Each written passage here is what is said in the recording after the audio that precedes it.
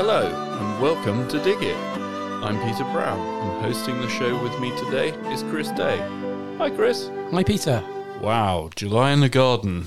Over half the year gone already. I know, we've seen the longest day, the solstice, haven't we? Yeah.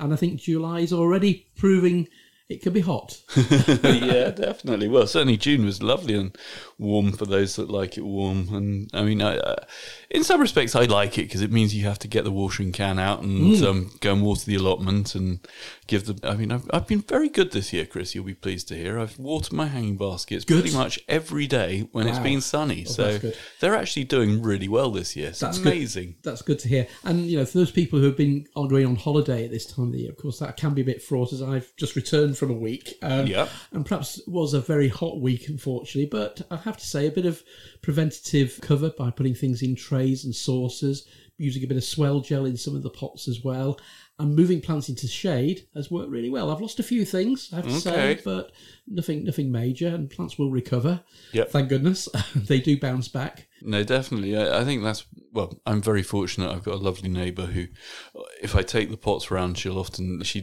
gives them water whenever they need it. She loves her garden, so fantastic. It's a real bonus. But the ones that are a bit heavy, I tend to put them down the side of the house in the shade. Yeah. And to be fair, they do okay. But yeah, if you're away from a couple of weeks, it can get a bit touch and go. A bit fraught, indeed. So what events and things are going on this month then, Chris? Yeah, we've got a few really big flower shows, Peter, to look forward to. I mean, the biggest one, and it is always touted as the world's largest flower show, of course, is Hampton Court. Okay, I never realised it was the world's largest.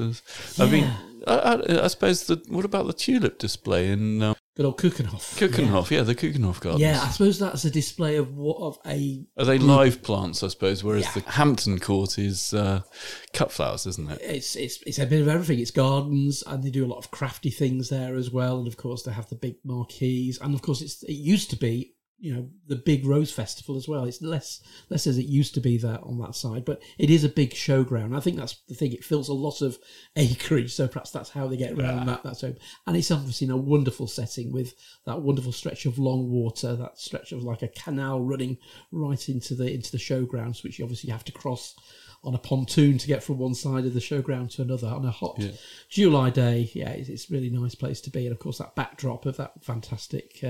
picturesque, isn't it? It is fantastic. Yeah, so that's the 4th to the 9th at the garden centre here. We've got a really good treat for anybody who's interested in garden design or maybe thinking about giving their garden a makeover. We've got Tom Gadsby's garden design masterclass. Okay, that's going to be here on the 6th of July, which is Wednesday at 4.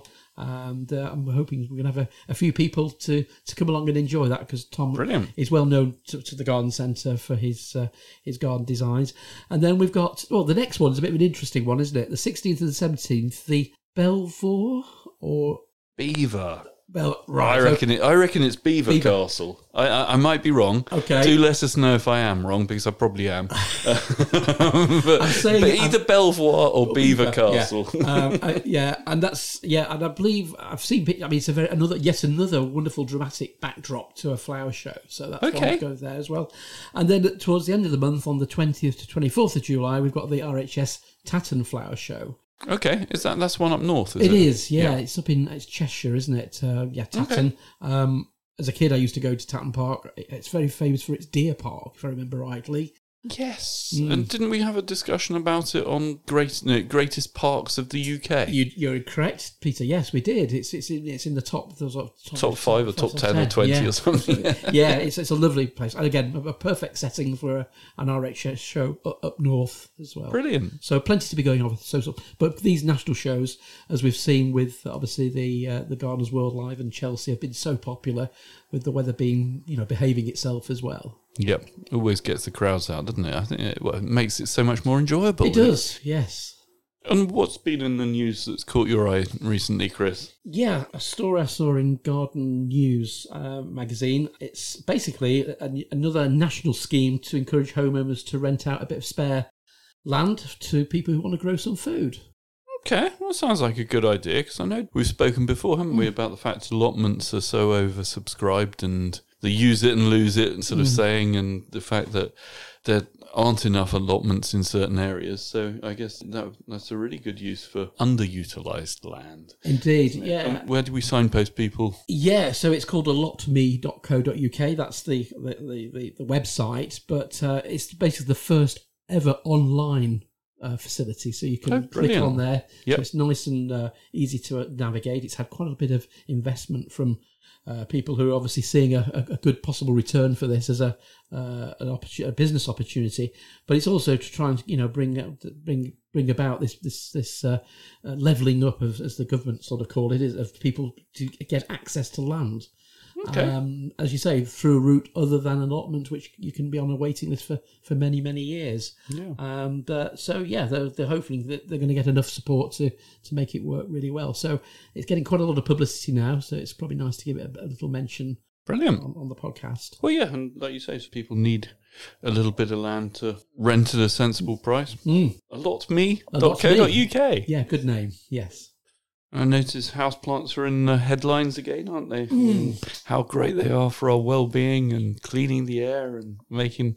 And one thing I must say, Chris, is I don't know if you've ever noticed it.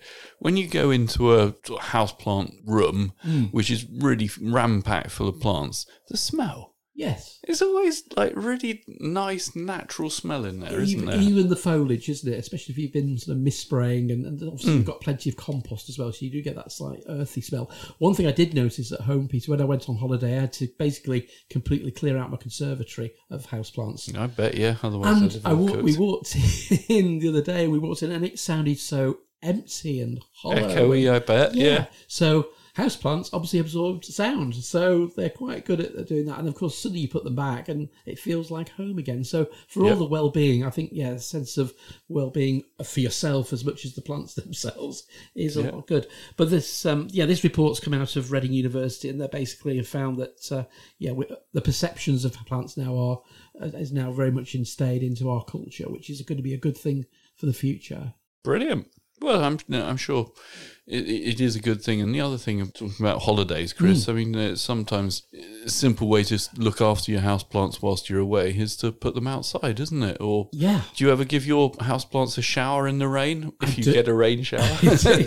Yeah, I mean, I certainly put out quite a lot of me cacti and succulents, me citrus, me lemon trees are outside now. Right. Certainly people with Christmas cacti and Easter cacti often put them outside. You've just got to be a little bit careful, because you think about your houseplants, they're going to be obviously in shade within the house, so they're going to be well away from a window normally. So if you put them outside, they're going to get full exposure to the sun. So they need to be in dapple shade outdoors. And presumably the wind as well, because I know growing when you plant vegetables, and I germinate mine inside, and then I put them out for a few hours and then half a morning maybe, and it gradually acclimatise them to the wind. It always surprises me that how little wind you need to do damage to plants that haven't been exposed to the wind. They're delicate at the end of the day. They're obviously in the home where they're not getting any breeze at all, or maybe very little. Maybe perhaps the only breeze they get is when the vacuum cleaner passes. I don't know. So you're quite right. Yeah. So, and be careful on the watering, and of course be careful when you bring your houseplants in later on in the year that you don't bring any other unrequired pests along. I'm thinking really things like earwigs perhaps, and obviously slugs and snails. And then the other things like vine weevil, perhaps. So, be a little bit diligent, but give your plants a holiday if you can. Okay, and thinking about sort of plants going on holiday, the other issue sometimes is people bringing plants back from holiday, isn't it? It is, Peter, and that's now really being frowned upon by the ministry, the good old DEFRA. Certainly they've created this campaign this summer to make us think very carefully about doing such things. Well, I think it's about time, because I mean, when you go to Australia or America, they are so on the ball with regards to sort of stopping everything and anything going into their country that they don't want. Whereas this country, I don't think the signage is quite as clear, is it? Maybe. People don't possibly realise that they're not meant to bring cuttings and seeds and all sorts back in. Indeed, yeah. And I think also as well, we've now entered Brexit. We're out of the EU, so perhaps we're being more careful at protecting our wonderful island as well. So I think it's a combination of things, but it's a long time coming, as you say. But obviously, a lot of people, if you go to some like Madeira, you might want to bring a bird of paradise, slip back, or some seeds, which of course. Then I suspect it's changed now. We're obviously available at the airport, so the temptation was there as well. So please, please, please don't bring anything back at all. However tempting it is, try and source the plant or the seeds in this country when you get back. That's probably my bit of advice as well. But I think it's at the end of the day, we are in a situation now where biosecurity is just so important. So we know at the garden centre here, we're very conscious of that.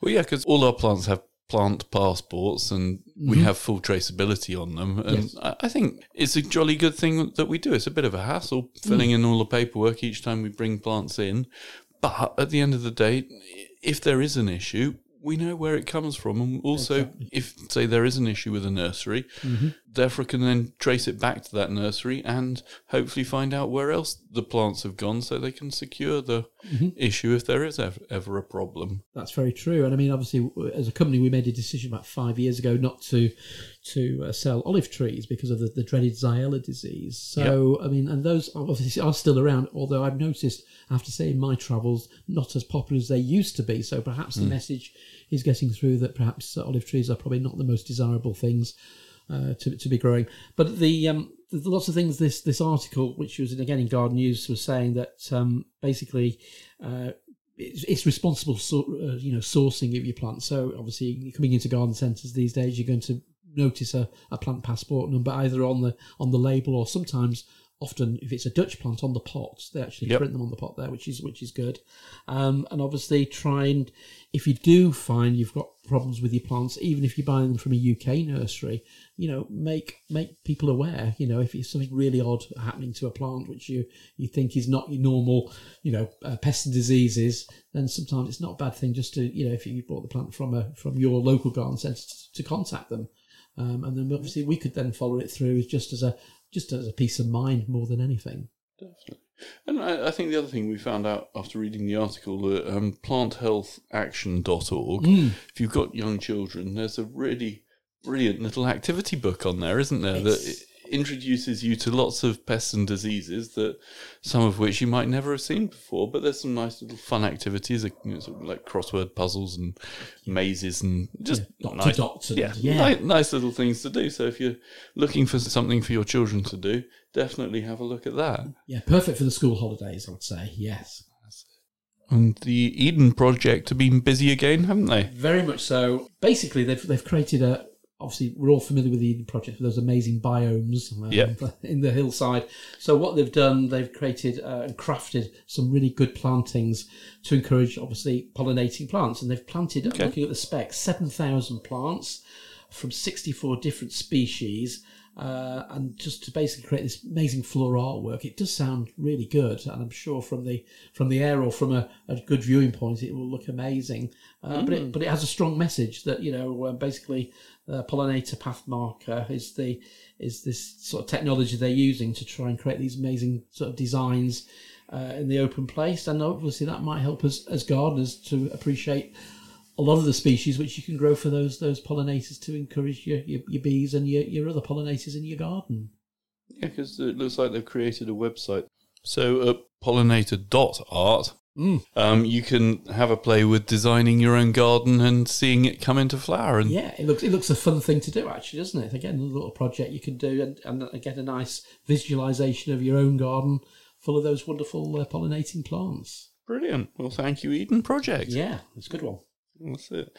And also, just thinking about things coming into bloom, I noticed the Tower of London, they've redone the moat. It's a moat, is it? Or it's a grass moat, isn't it? It is, yes. But it's no longer a grass moat. A couple of years ago, it was all beautiful red poppies. Mm-hmm. And I can't remember. I read an article about how many different varieties they're planted in it this time. It's, again, a real lovely wildflower sort of meadow mixture. Yes.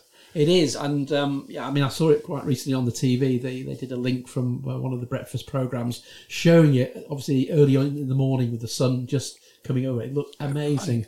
And what they've done, quite cleverly, Peter, they've sort of created brushes of different colours. So they've created this amazing kaleidoscope of colour overall, but each sort of strip or pattern is carefully choreographed to give you a sort of blend of sort of yellows and blues, reds and whites. So they've really thought it through. So visually, you know, it creates like a stream of colour. Oh wow! Do you know who designed it? A gentleman by the name of Nick Dunnett is sort of one of the masterminds behind. He's he's quite prolific on Instagram and Twitter. So I'm sure if you follow his Nigel Dunnett. Sorry, his name is Nigel Dunnett, and he's at Nigel Dunnett on Twitter, and he's obviously showing how his creation is coming along. Brilliant. Okay, so again another sort of timeline of photos, I suppose. Indeed, and an ever-changing one as well. Yeah. So, and if you go to the Tower of London, you can see it for free if you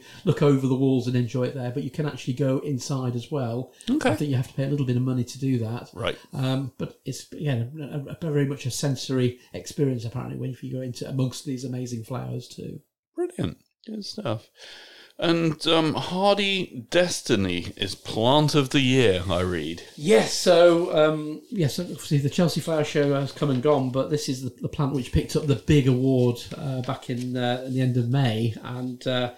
It's a symposium. Yes, is that right? Is that semper? So what it is, it's a cross between a semperviron or sempervirens, which many of you will know as house leeks. Yep. We sell a lot at the garden centre here in the Alpine area. And then there's another plant called Anomnium, which is it's like a posh it's a posh form of succulent, often grown on a stem. So what they've done is they've created this sort of this hybrid, if you like, of two different plant species to create this wonderful plant called Destiny. And it looks really good, I have to say. And it's a little bit different. And normally when we get plants of the year at Chelsea, or any of the new sort of trade shows, they tend to be, shall we say, tried and tested plants, roses, trees. I think it's quite good that the judges have gone out a little bit way to show and highlight a plant which is maybe, its time has come to become popular. And we'll have to look out for them next year in the garden centre then. It'd be good if they come through. I did have a look, sneak peek, Peter, at the price. They're not cheap. You're looking at sort of £20-30 for a youngish plant. However, it's new, isn't it? So give it a couple of years and they'll be 10 a penny. Well, let's hope we so. Hope. And in the MBEs, who's got a MBE recently, Chris? Yes. So again, the Queen's Platinum Jubilee honours came through, and it's a rose grower, Peter. Okay. One which a lot of our listeners will be familiar with by the name of Dixon. Colin Dixon. Colin Dixon, yes. Yeah. Dixon, actually, there's quite a few roses with that name attached to them. It's a family. He's from a family of Dixons who've all grown roses, from what I understand. Yeah, and he's the second to receive an MBE after his father. And of course, what's quite pertinent, actually, is that Rose of the Year this year, it's A Wonderful Life. Yep. As in the film of the same name, which they had to get special permission to use that, if I remember rightly, from our Rose podcast last year. That, of course, was one of his breeding as well. Okay. So in the year he gets his MBE, he's also got Rose of the Year, which is really, really good. That's a massive accolade, isn't it? Isn't it just? Yes. Yeah. And it just shows you again, that this, the rose industry, we are so good in the UK. I mean, obviously Colin's based in Northern Ireland, but as we know from our discussions with rose growers, we are a prolific producer of some amazingly good varieties. So long may it continue. Definitely. I mean, they are such wonderful plants, and who can't love a rose? Indeed. And just thinking on all these lovely days we're having at the moment, getting the pizza oven out, and my pizza oven, I tend to burn the Weber briquettes. However, I know a lot of people obviously have wood-fired pizza ovens, and I saw the most amazing product, I thought, the other day, called the Kindling Cracker. That sounds good. And it was designed by a 13-year-old about 10 years ago in New Zealand. Essentially, if you imagine like a log splitter, the sort of cheese wedge type shaped lumps of iron that we use to split logs. Mm-hmm. Imagine one of those, but upside down. Right. And so it's pointing skywards, and it's got a little ring round the top, and you put a piece of wood on the top of it, and then hit it down and split your logs into kindling. That sounds effortless. I doubt it's effortless, Chris. Whenever it's manual labour. My attempts with splitting logs, I usually miss them. Yes. Yes. Maybe safer then as well. I would say safer.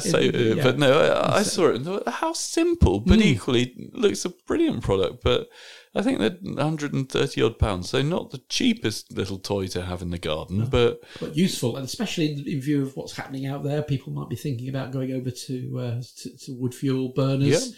So anything to make the process safer as well as easier would be good. That's a good idea. And what have we been selling in the shop? Yes, so for our top 5, Peter, what we usually do is we pick out a particular product line. Yeah, so we're doing fertilisers. We are, month, aren't we? Yeah. So I thought we'd look at the top selling liquid feeds as we're into that time of the year when we're giving our plants lots of H2O as well as fertiliser. Yep. And basically these are products from DOF, which is a really good supplier, which we're all very familiar with. So going back. We'll go back in 5th place. Right. That is the container and basket feed. Yep. Which I suppose, in view of the fact we're into hanging basket season now, is not surprising. Ericaceous is at number 4. Yep. Tomato feed in the 3rd slot. Yep. Rose fertiliser in the 2nd. Okay. And their seaweed plant fertiliser is 1st. Okay. So is that's not Maxi Crops one? That's just the DOF version. The DOF version. That's interesting. Yes, yeah. And it's interesting because obviously at the Garden Centre we do tend to promote it quite regularly as an addition to your granular feed. So so I tend to like to put me Phosphodural, my Miracle Grow with me seaweed food, which of course you can do quite safely. So you get the best of both worlds. You get a growth stimulant in the form of the seaweed, and then of course you get the fertiliser, the feeding bits from the powdered fertiliser. So and so what's you've got a top 5 for the boxed granular feed? Yeah. So it's sort of the products which you tend to use probably maybe a little bit more in the autumn, winter, and early spring because they break down a lot longer. At this time of year, you want fast, pick me up products like the liquid feeds. But it's interesting. Again, reverse order as we do. Number 5, sulfate of potash. Okay. So that's a straight, isn't it? That's a straight. So that's basically just pure potash. Yeah. So brilliant for your flowers and your fruit. So for your fruit trees, for anything producing a crop, perfect. Yep. And you'd be applying that. In 4th place is bone meal. Okay. Which isn't surprising because we're still planting lots of shrubs and perennial plants. So you'd want to put that around. And that's basically a root fertiliser. Okay. Vitax Q4, our favourite. Yeah, favourite. Yep. So again, a good all-round granular fertiliser. In number 2, Vitax Organic Rose Fertiliser. Okay. So roses yet again showing their prominence. And in the 1st slot place, Bloodfish and Bone. Wow. Okay. Which again, the mixture of this mix. So this particular box fertiliser, it's got the fast elements of the blood, obviously high nitrogen. The fish meal's quite fast acting, and then of course you've got the bone meal as well. So that's often applied. People with allotments might use that on their fruit trees and fruit bushes at this time of year. Right. And if you've got lots of perennials, you might, in between their flowering flushes, might give them some of that as well. So quite interesting. There's no real pattern there. But obviously, when at time of recording, that might well change as people get into the tomato and the containers. That might certainly change over the next few weeks. But certainly, tomato feeds generally outsell in the latter half of the year, don't they? They do. Because they fly out. Everyone's busily feeding. And obviously, fertilisers can be used across different sort of species of plants. So although tomato food is recommended for tomatoes, it's also good for other high demanding plants. Indeed, yes, and hence that's why it's such a popular favourite with us, with gardeners. It's got the high potash content. It's got all the micronutrients. So you've got your boron, your iron, your calciums, all the things plants need. And of course, if you buy something like Tomerite or even the DOF tomato feed, it contains seaweed again. So you've got that sort of continuity as well. So, on your virtual desert island, a tomato feed would probably see you through growing some really good things, I would have thought. Good old things. And just thinking about fertilisers, Chris, I noticed my runner beans this year. They're rather yellow. What have I done wrong with them this year? Yeah, I mean, I would say obviously it has been a very dry spring and early summer, and now we're into July. That's possible that they've possibly struggled a little bit. When you planted them, Peter, did you put some planting compost in there? Did you put any this year? No, I didn't. No. To be honest with you, I just got their cardboard pots and sort of dug holes, chucked them in because I was in a bit of a rush.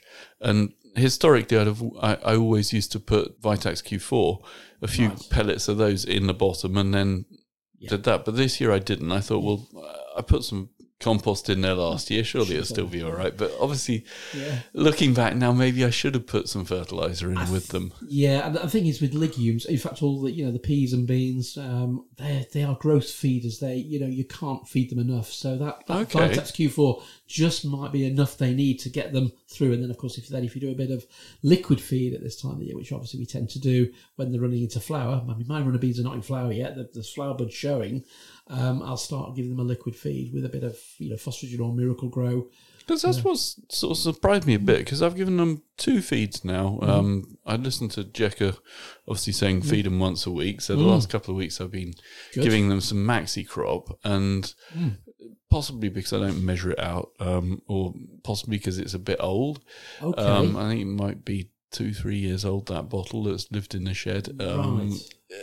It doesn't seem to have made an effect yet. Right. I mean, how quickly would you expect to coloration up from looking yellow to going back to a nice deep green? I would say a couple of weeks. Yeah. Okay, so it might not be that the fertiliser's knackered. No, indeed, it might just be sort of running out of steam.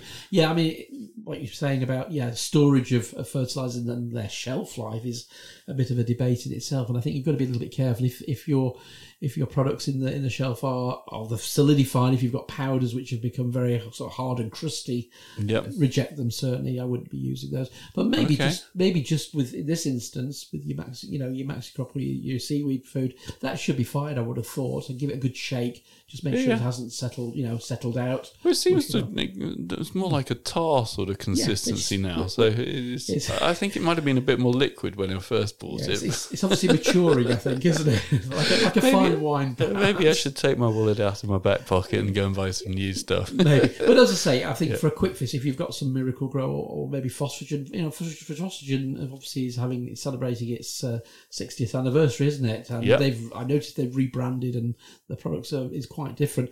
It still takes a little bit of a while to dissolve. It's always a bit of a tricky one to get dissolved in the watering can, as I find. However, with a capful of your super mature seaweed food, just apply that. But the other thing, Peter, when you are feeding, and it is quite important, make sure that the soil is damp, moist. Yep. Never ever apply a feed on dry soil, because that can actually, again, potentially scorch the roots and add further stress to the plant. I mean, normally when we feed, we should always follow that should be followed from a watering, really. That's a good tip. Thanks for that, Chris. Okay. And what jobs should we be thinking of doing this month then, Chris? Right, Peter, on the allotment side of things, it's carry on seed sowing, really, for the autumn and winter, and for obviously things we maybe want to get some last minute sowings in as well. So if you've got some French beans or runner beans, still time. If you're what about peas? Peas would be fine, yes. Should I feed my mice again? You could. Feed the field mice, yeah. Yes. But no, you've got time, another couple of weeks, into the middle of July, you should be absolutely fine there. And obviously, do think about your winter crops as well, your Brussels sprouts. That's a good point. I haven't planted them yet, because I love my Christmas Brussels. Indeed, yes. Well, you have to grow them early so you can get them on the pan nice and early as well, don't you? So, as we know, they can take a while. Now, I've never grown them from seed. Are they are they fairly easy to grow from seed? Yes. Okay. So you've got a catch-22. So you can go for an F1 hybrid. So you go for a variety which will all mature at the same time. Yep. Which might be good if you've got some space in the freezer. You know, if you've got some space where you can then, you know, if they all come at once and you don't want to be putting the whole family through Brussels sprouts on every meal, that might be an option. Or go for open pollinated varieties, which will crop at slightly different times. Okay, so that sounds probably a bit more sensible for me. And have you got a favourite open pollinated variety, Chris? I'm trying to think of the name of the variety actually. Evesham Special would be the one I would probably go for an open pollinated variety. Okay, we'll go and get some of them then. Yeah, indeed, and get those sown. And as I say, sow them either, you can do them in your little modules, or just sow them into a small half seed tray, germinate them, and then obviously prick them out, grow them on in a tray, get them to around about sort of 3 inches tall. And then move them on into your allotments. So I'm guessing the seeds are going to be quite small. They're not going to be like a sweet corn sort of size, are they? Oh, they're going to be more like a peppercorn. Yes, they're going to be. Yeah, you're not, especially if you go for F1 hybrids. You won't get that many seeds in a packet as well. They are quite expensive. So, okay. So no sneezing fits or hay fever. Okay, so then just like one seed per cell, or yes, I mean you could do. Do they all germinate, or are they? Germination is usually quite good actually. So if you've got a tray of a cell of 40, then you should have at least 40 seeds. I would have thought so. Put one per cell, and if one doesn't germinate, it's not the end of the world. Okay, I'll do about 12 then. That'll be fine. Yes. Nice one. Cheers. Okay. And just thinking, Chris, about the allotment, I was down there the other day and I noticed I got black fly. And interestingly, I cut my laurel hedge, and that's got loads of tiny little holes all over the leaves. I don't know quite what that might be. So laurel gets so laurel has a problem of shot hole, where you get these holes for no apparent reason. Basically, it's a bacterium which is in the atmosphere. Drops into the leaves. It basically kills the cell or cells, very small area of cells. They die. Creates these sort of shot hole effects in the leaf, And then the other associated problem you can get with that, especially with laurels at this time of year, the growing tips can get aphid, they can get whitefly, and the associated plants, because the plant grows so quickly, produces all this wonderful sappy growth, which of course is wonderful food for those sort of. Well, I certainly noticed the wasps and the bees also seem to like laurel, which, considering it's not flowering at the moment, always amuses me that you think, well, what, they must be going for the wax on the leaves. Possibly the wax, or if you've got aphids, of course, you get the honeydew. Honeydew, which is sugary, and that's the bees love that, don't they? Yeah. So with laurels, with the shot hole, there's nothing you can do about it. Unfortunately, there's nothing you can spray. Right. The plants normally grow out of it. It's on the nursery here. We do have sort of issues, but another flush of growth, and you don't notice them. So something that I've lived in the house 12 years now. I've never fed them.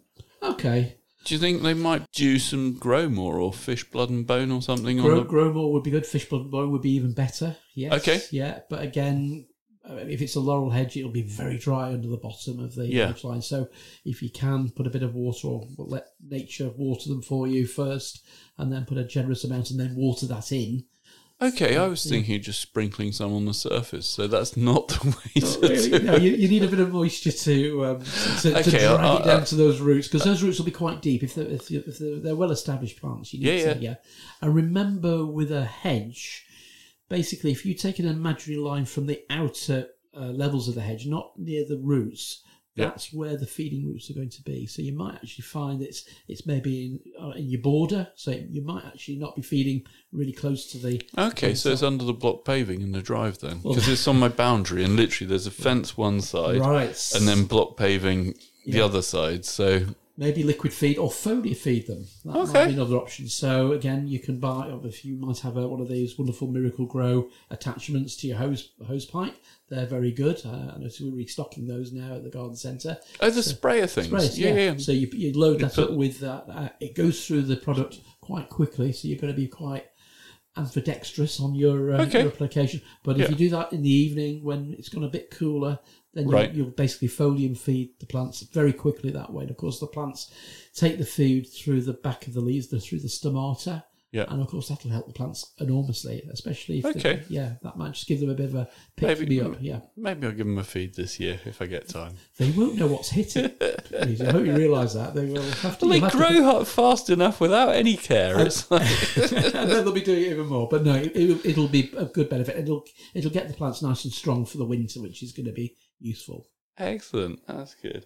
Okay. And what else do we need to worry about on the allotment at the moment? I mean, potatoes, presumably, well, we haven't had any rain, so if you've got potato blight, it's not going to be too troublesome at the moment, I guess. But I've not heard of any signs of potato blight because it's been so relatively dry. It's when we get those very humid, muggy days, which, of course, through the course of July, normally happens. Yeah. So nothing we can really do. We used to have products we could preventatively spray. They've come and gone now.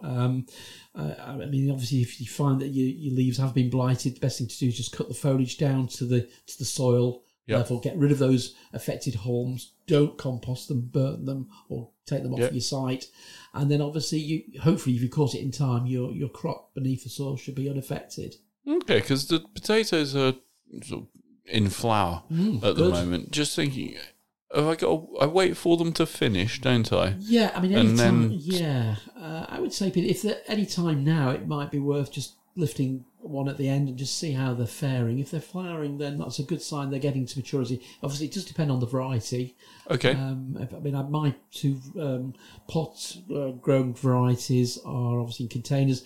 They're starting to yellow now, which is an indication of their... Yes, that was it. The bottom leaves start going yellow, and that's about time to start thinking about digging them up. Yeah, that's probably a better indicator than the flowers. The flowers just might be the plants are just enjoying growing, and they want. Honestly, they look a lot better than the beans this year. They're proper green, whereas the beans are just like insipid yellow. There we go. But so obviously lift, and if you're growing obviously first and second earlies, lift them as you need them, so you get those wonderful, lovely waxy potatoes you can take into the side and cook. I'm looking forward to this weekend. Having enjoyed my first early potatoes. Okay.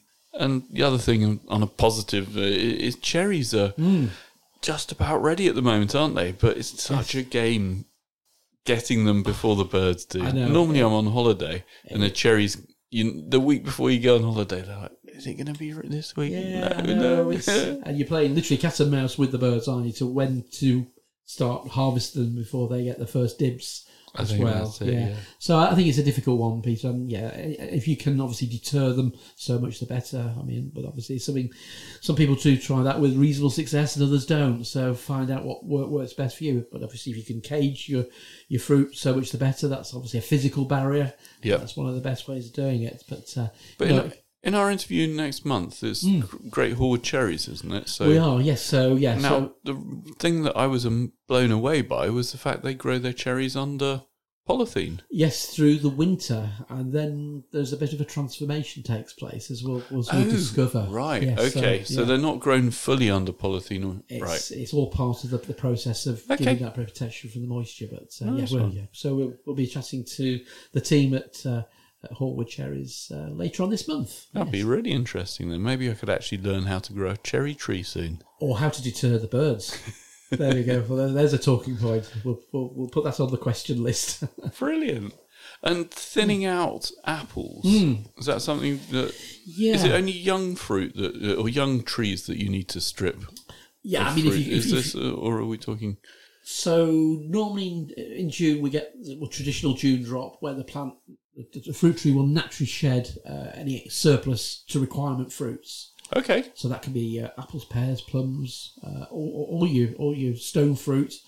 However, it's sometimes worth if the plant's accessible, if it's still carrying a good laden fruit, the stems are getting weighed down, to do a bit of additional thinning by hand. Yeah. Which obviously means you've got to be able to physically get to those branches. So if it's on a young tree, that's not a problem. If it's on a larger tree, then obviously you need a scaffold, and health and safety might be after you as well. So you'd have to be very, very careful doing that. But if you can thin out any fruits which are obviously not growing to size, or they're immature, or they've deformed in some way, to give space to the better fruits of that truss of fruit developing. I suppose it makes sense. The tree's only got so much energy, and if you get too many tiny little fruits, it's no good. Whereas if you get half the number but really nice fruits, it's a great harvest. That's it. And because we have a natural thinning in the form of June drop, effectively a lot of the surplus ones will have gone anyway. So you're onto a good thing at this time of the year. However, you can help nature give it a helping hand to remove those unwanted ones again. If your trees are very laden, I'm thinking about weight of fruit as well, because that can obviously damage. Yeah, because you sometimes see them broken bowels, don't you? When they just literally get too heavy for the fruit tree, and it can't sustain the weight of fruit. Indeed, and if that's preventable by doing a little bit of additional pruning now, then so be it. It would be useful to be doing. And lavender, I see, is on our discussion list, Chris. One of my neighbours has a lovely lavender hedge that they trim back, I'm going to say September time each year.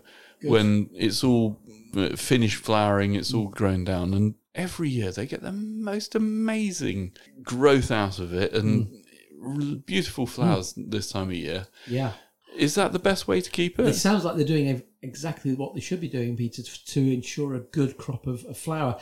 I think the secret is a lot of people leave it till later on in the year. They'll do it in October, November to do the major pruning, and then we get a harsh frost, we'll get lots of rain, and those poor shoots get badly affected with fungal diseases, or they just don't grow. So work with nature. So sort of August, end of August, early September is probably a good time. And obviously at this time of the year you might be wanting to harvest a few and thin out some of your lavender for drying. So if you're doing that, then have a second hit of pruning in another sort of another 2 to 3 months time. But I think the worst thing you can do, as I say, is any severe pruning later on in the year. Little and often with lavender is often the best way to keep your plant rejuvenated. Okay. And just thinking about sort of harvesting for scent, we've got quite a few different sorts of lavender here, haven't we? Do you know which one is the smelliest? Yeah, I think it is always our traditional English lavender. Okay. Yes, yeah, I think it is only because the way it grows on the stem, it's a much longer sort of wand of flower. French lavender, and there's nothing wrong with French lavender at all. I think it makes a fantastic plant. However, they're a lot shorter. Right. They're more short, those wonderful sort of bunny ear flowers, which you see. They're always on shorter stems. And naturally, even if you grow sort of Hidcote or Munstead, or if you've got the space to grow Old English lavender, which grows like 3-4 foot tall, you have that amazing amount of stem, which I think, again, helps the oils within the flowers, because obviously it's the oils which give the plants the wonderful aromatic qualities. So so the more stem you have with those flowers, I think the more effective the better perfume. the smell. Yeah, and so presumably then it also, if you've had a few days of nice warm sunshine, chop it after that, because again the sun draws the oils to the surface of the plant, so presumably will make a better smelling flower. Yeah, do that, and obviously, watch the weather. Try and get them harvested before any rain's forecast. So, just watch weather, and then obviously bundle them. And when you bundle lavender, don't put huge quantities together, smallish quantities where the air can circulate around. So let it dry. Dry it naturally. Brilliant. And it must be about that time of year to think about doing some propagation, isn't it, Chris? It is. Oh, it's my favourite time, Peter. Get the knife out, walk around the garden and take plants for free from my own garden, I'll add. Obviously, yes. The normal suspects. So if you're building up your collections of things like penstemons or fuchsias, even things like garden pinks, dianthus, they'll be on the list there. And, of course, good old geraniums, pelargoniums. Okay. Yeah, because we had a good display of the star pelargoniums, were they? Starletta or something like that. Yes, they... Lovely colours and beautiful star-shaped flowers, as the name suggests. Indeed. Yes, they have been around a few years, but this year we seem to have had more in, and they do look so different from your traditional, windowsill, pelargonium, geranium, as we should be calling them. Yes. But I don't think they particularly smelt that good. But some really do, don't they? There's some quite fun names and quite fun smells as well. Yes. So I remember as a child going round to one of my aunts who had lemon scented pelargoniums in the window, and they grew almost to the top of the window. But the smell was pretty pungent. But it was very much a traditional plant of the 1960s and early 70s. Yeah, my gran did the same in terracotta pots. Yeah, but they smells that I think always remind you of things. They do. I love that fact that they do remind you, and you think about the house that you No. visited as a little boy, and suddenly those memories all come flooding back. It's Certainly do. brilliant. It's fragrance is a great way of jilting the memory, isn't it? And of course, now these days we've got things like orange scented pelargoniums, Okay. obviously lemon scented, and other. I think there's a rose scented one as well. Right. But one which often causes a bit of a stir. Certainly, if I'm going to any of the schools, I always take a cola scented Right. geranium, and the leaf does smell of Coca-Cola. Brilliant. Other brands are available, but So, they haven't got a Pepsi one yet then? I'm sure they will have one somewhere. But it's very, very sweet. It's a very saccharine or low sugar smell. It just smells so much of a fizzy pop. That's I'll what have to look out for that one next year then. That's And brilliant. again, it grows really well. And a lot Right. of these, I think there's one called Rose of Attar, Attar, Yep. on which and some of these plants, these varieties which are grown for wonderful leaves, have really nice, very small, almost like species-like flowers as well. Okay. So that's another, extra thing, but obviously very easy to grow from cuttings. Yep. And advice with all pelargoniums, geraniums, they are from South Africa. So when you take cuttings, always take the cuttings, so probably about 3 inches, so probably about 10, 11 centimetres long. Cut below the leaf joint, below the node. Yep. Take the bottom leaf off, and then leave the plant for 4 or 5 hours to wilt slightly. Yep. So it calluses over, and then pop it into your nice gritty compost. Okay. Job done. You don't need to put a plastic bag over the top. You don't need to mollycoddle them at this time of the year. And they'll be rooted in about 3 or 4 weeks. Brilliant. And then you've got a whole new plant. Indeed. And that's sometimes a really good way, Peter, of perpetuating your stock rather than trying to keep the whole, the big mother plants growing through the winter. Yep. If you've got a windowsill or a small greenhouse or one of these small little plastic zip-up greenhouses, if you can keep that frost-free, then you can grow an awful lot of plants for next year. Ooh, I suppose it gets over the problems. My memory of Granny's geraniums were, some years they look really sort of tall and spindly at the bottom. They just look like old plants. And Yes. I suppose to stop that, and she used to take cuttings, and then you get nice little ones the next year. Indeed, yeah. And if you've got a plant like that at the moment and it's in full flower and it's a bit unwieldy, this is a really good time when you're taking cuttings to give the plant a really good hat back. Really take it back, get all those wonderful cuttings, and then next year that original mother plant will have a little bit more decorum about it, perhaps, and look a bit more and attractive. probably flower even better, and give it a bit of repot and some fresh compost, and off it goes. Most definitely. And something I've never done, Chris, is leaf cuttings. It's about time of year you can try Yes. leaf cuttings. Would you say they're harder? They can be a bit more tricky, yes. Certainly you need a nice, good old gritty compost again. So what you do, the plants you propagate this way are things like African violets, the good old St. Paulia, Streptocarpus, which are in the same family as African violets, and of course those wonderful, lovely foliage Begonia rex, the ones with The really big leafed oh, ones. yeah, nice, attractive coloured leaves. You can get them in pink, sort of red and every shade in between. And basically, what you do with a Begonia rex leaf is you basically pick a nice, good, strong leaf. You take a little bit of the leaf stem, so a little bit of the stalk. Get yourself a nice sort of seed tray. Get a nice level compost, give it a good water, make sure it's got a good gritty compost, and basically you lay the leaf with the stalk into the compost, and then you get some little bits of metal, almost like hair grips, and you peg down over the main stems, main veins. Get yourself a sharp knife.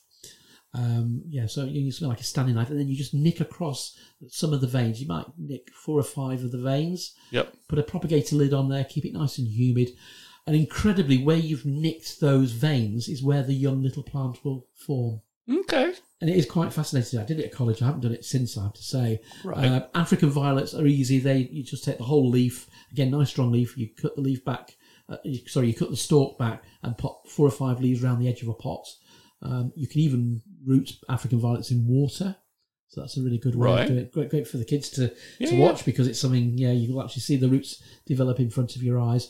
Streptocarpus, you have to cut those into little leaf sections. That's a bit more complicated, I would say. Yep. So Begonia rex certainly is probably the most adventurous, but certainly African violets are probably the most interesting and most successful. Okay. Maybe we'll have to do a YouTube video on that, Chris. Maybe that might be a good idea. Yeah, A bit of time-lapse photography. Oh, that would be Interesting. That would wouldn't be, it? yes. There you go. Because just thinking about cuttings, I can remember many years ago I did some willow cuttings, and they're another really easy one, aren't they? I mean, obviously used to run the aquatics department back then, so having lots of air pumps about was always beneficial. But we put a little air stone with an air pump into a bucket just to keep the water moving and well oxygenated, and half a dozen sort of foot-long lengths of willow, chucked them in. Yeah. Literally a couple of weeks later, Nice white roots. Yeah. the bucket had more roots in than you could shake a stick at. It was, Fantastic, it was brilliant. But good It fun. is all about timing, isn't it, with cuttings? So, yeah, work with nature. Certainly with willows, you can do those really all through the year, but certainly the autumn time and early part of the spring usually gives you the best results. But with leaf cuttings, yeah, I mean, certainly, investigate it, but it is a really good way of building your collections of plants. Excellent. So we talked about it earlier, Chris. What have we got coming up in a couple of weeks' time? Yeah, so we're going to be chatting to the team, one of the team members at Hallwood Cherries, which is literally a cherry farm not that many miles from us. A stone's throw. Yeah, a cherry stone's throw, even. And we're going to find out how you grow them commercially. Right. And what you can do with them. And I'm just looking forward to actually tasting some as well, to be honest with you.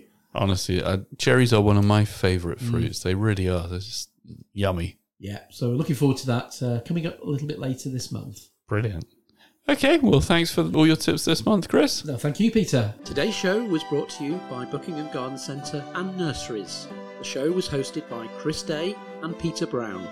The show was produced by Peter Brown. And our thanks to Chiltern Music Therapy for providing the music. Thanks for listening. At Chiltern Music Therapy, we want everyone to know the difference that music can make in their lives. From parents and their premature babies in hospital to grandparents with dementia. We provide music therapy and community music services to people of all ages and needs across England. We work both digitally and in person in people's homes, care homes, schools, hospitals and hospices. Find out more at chilternmusictherapy.co.uk.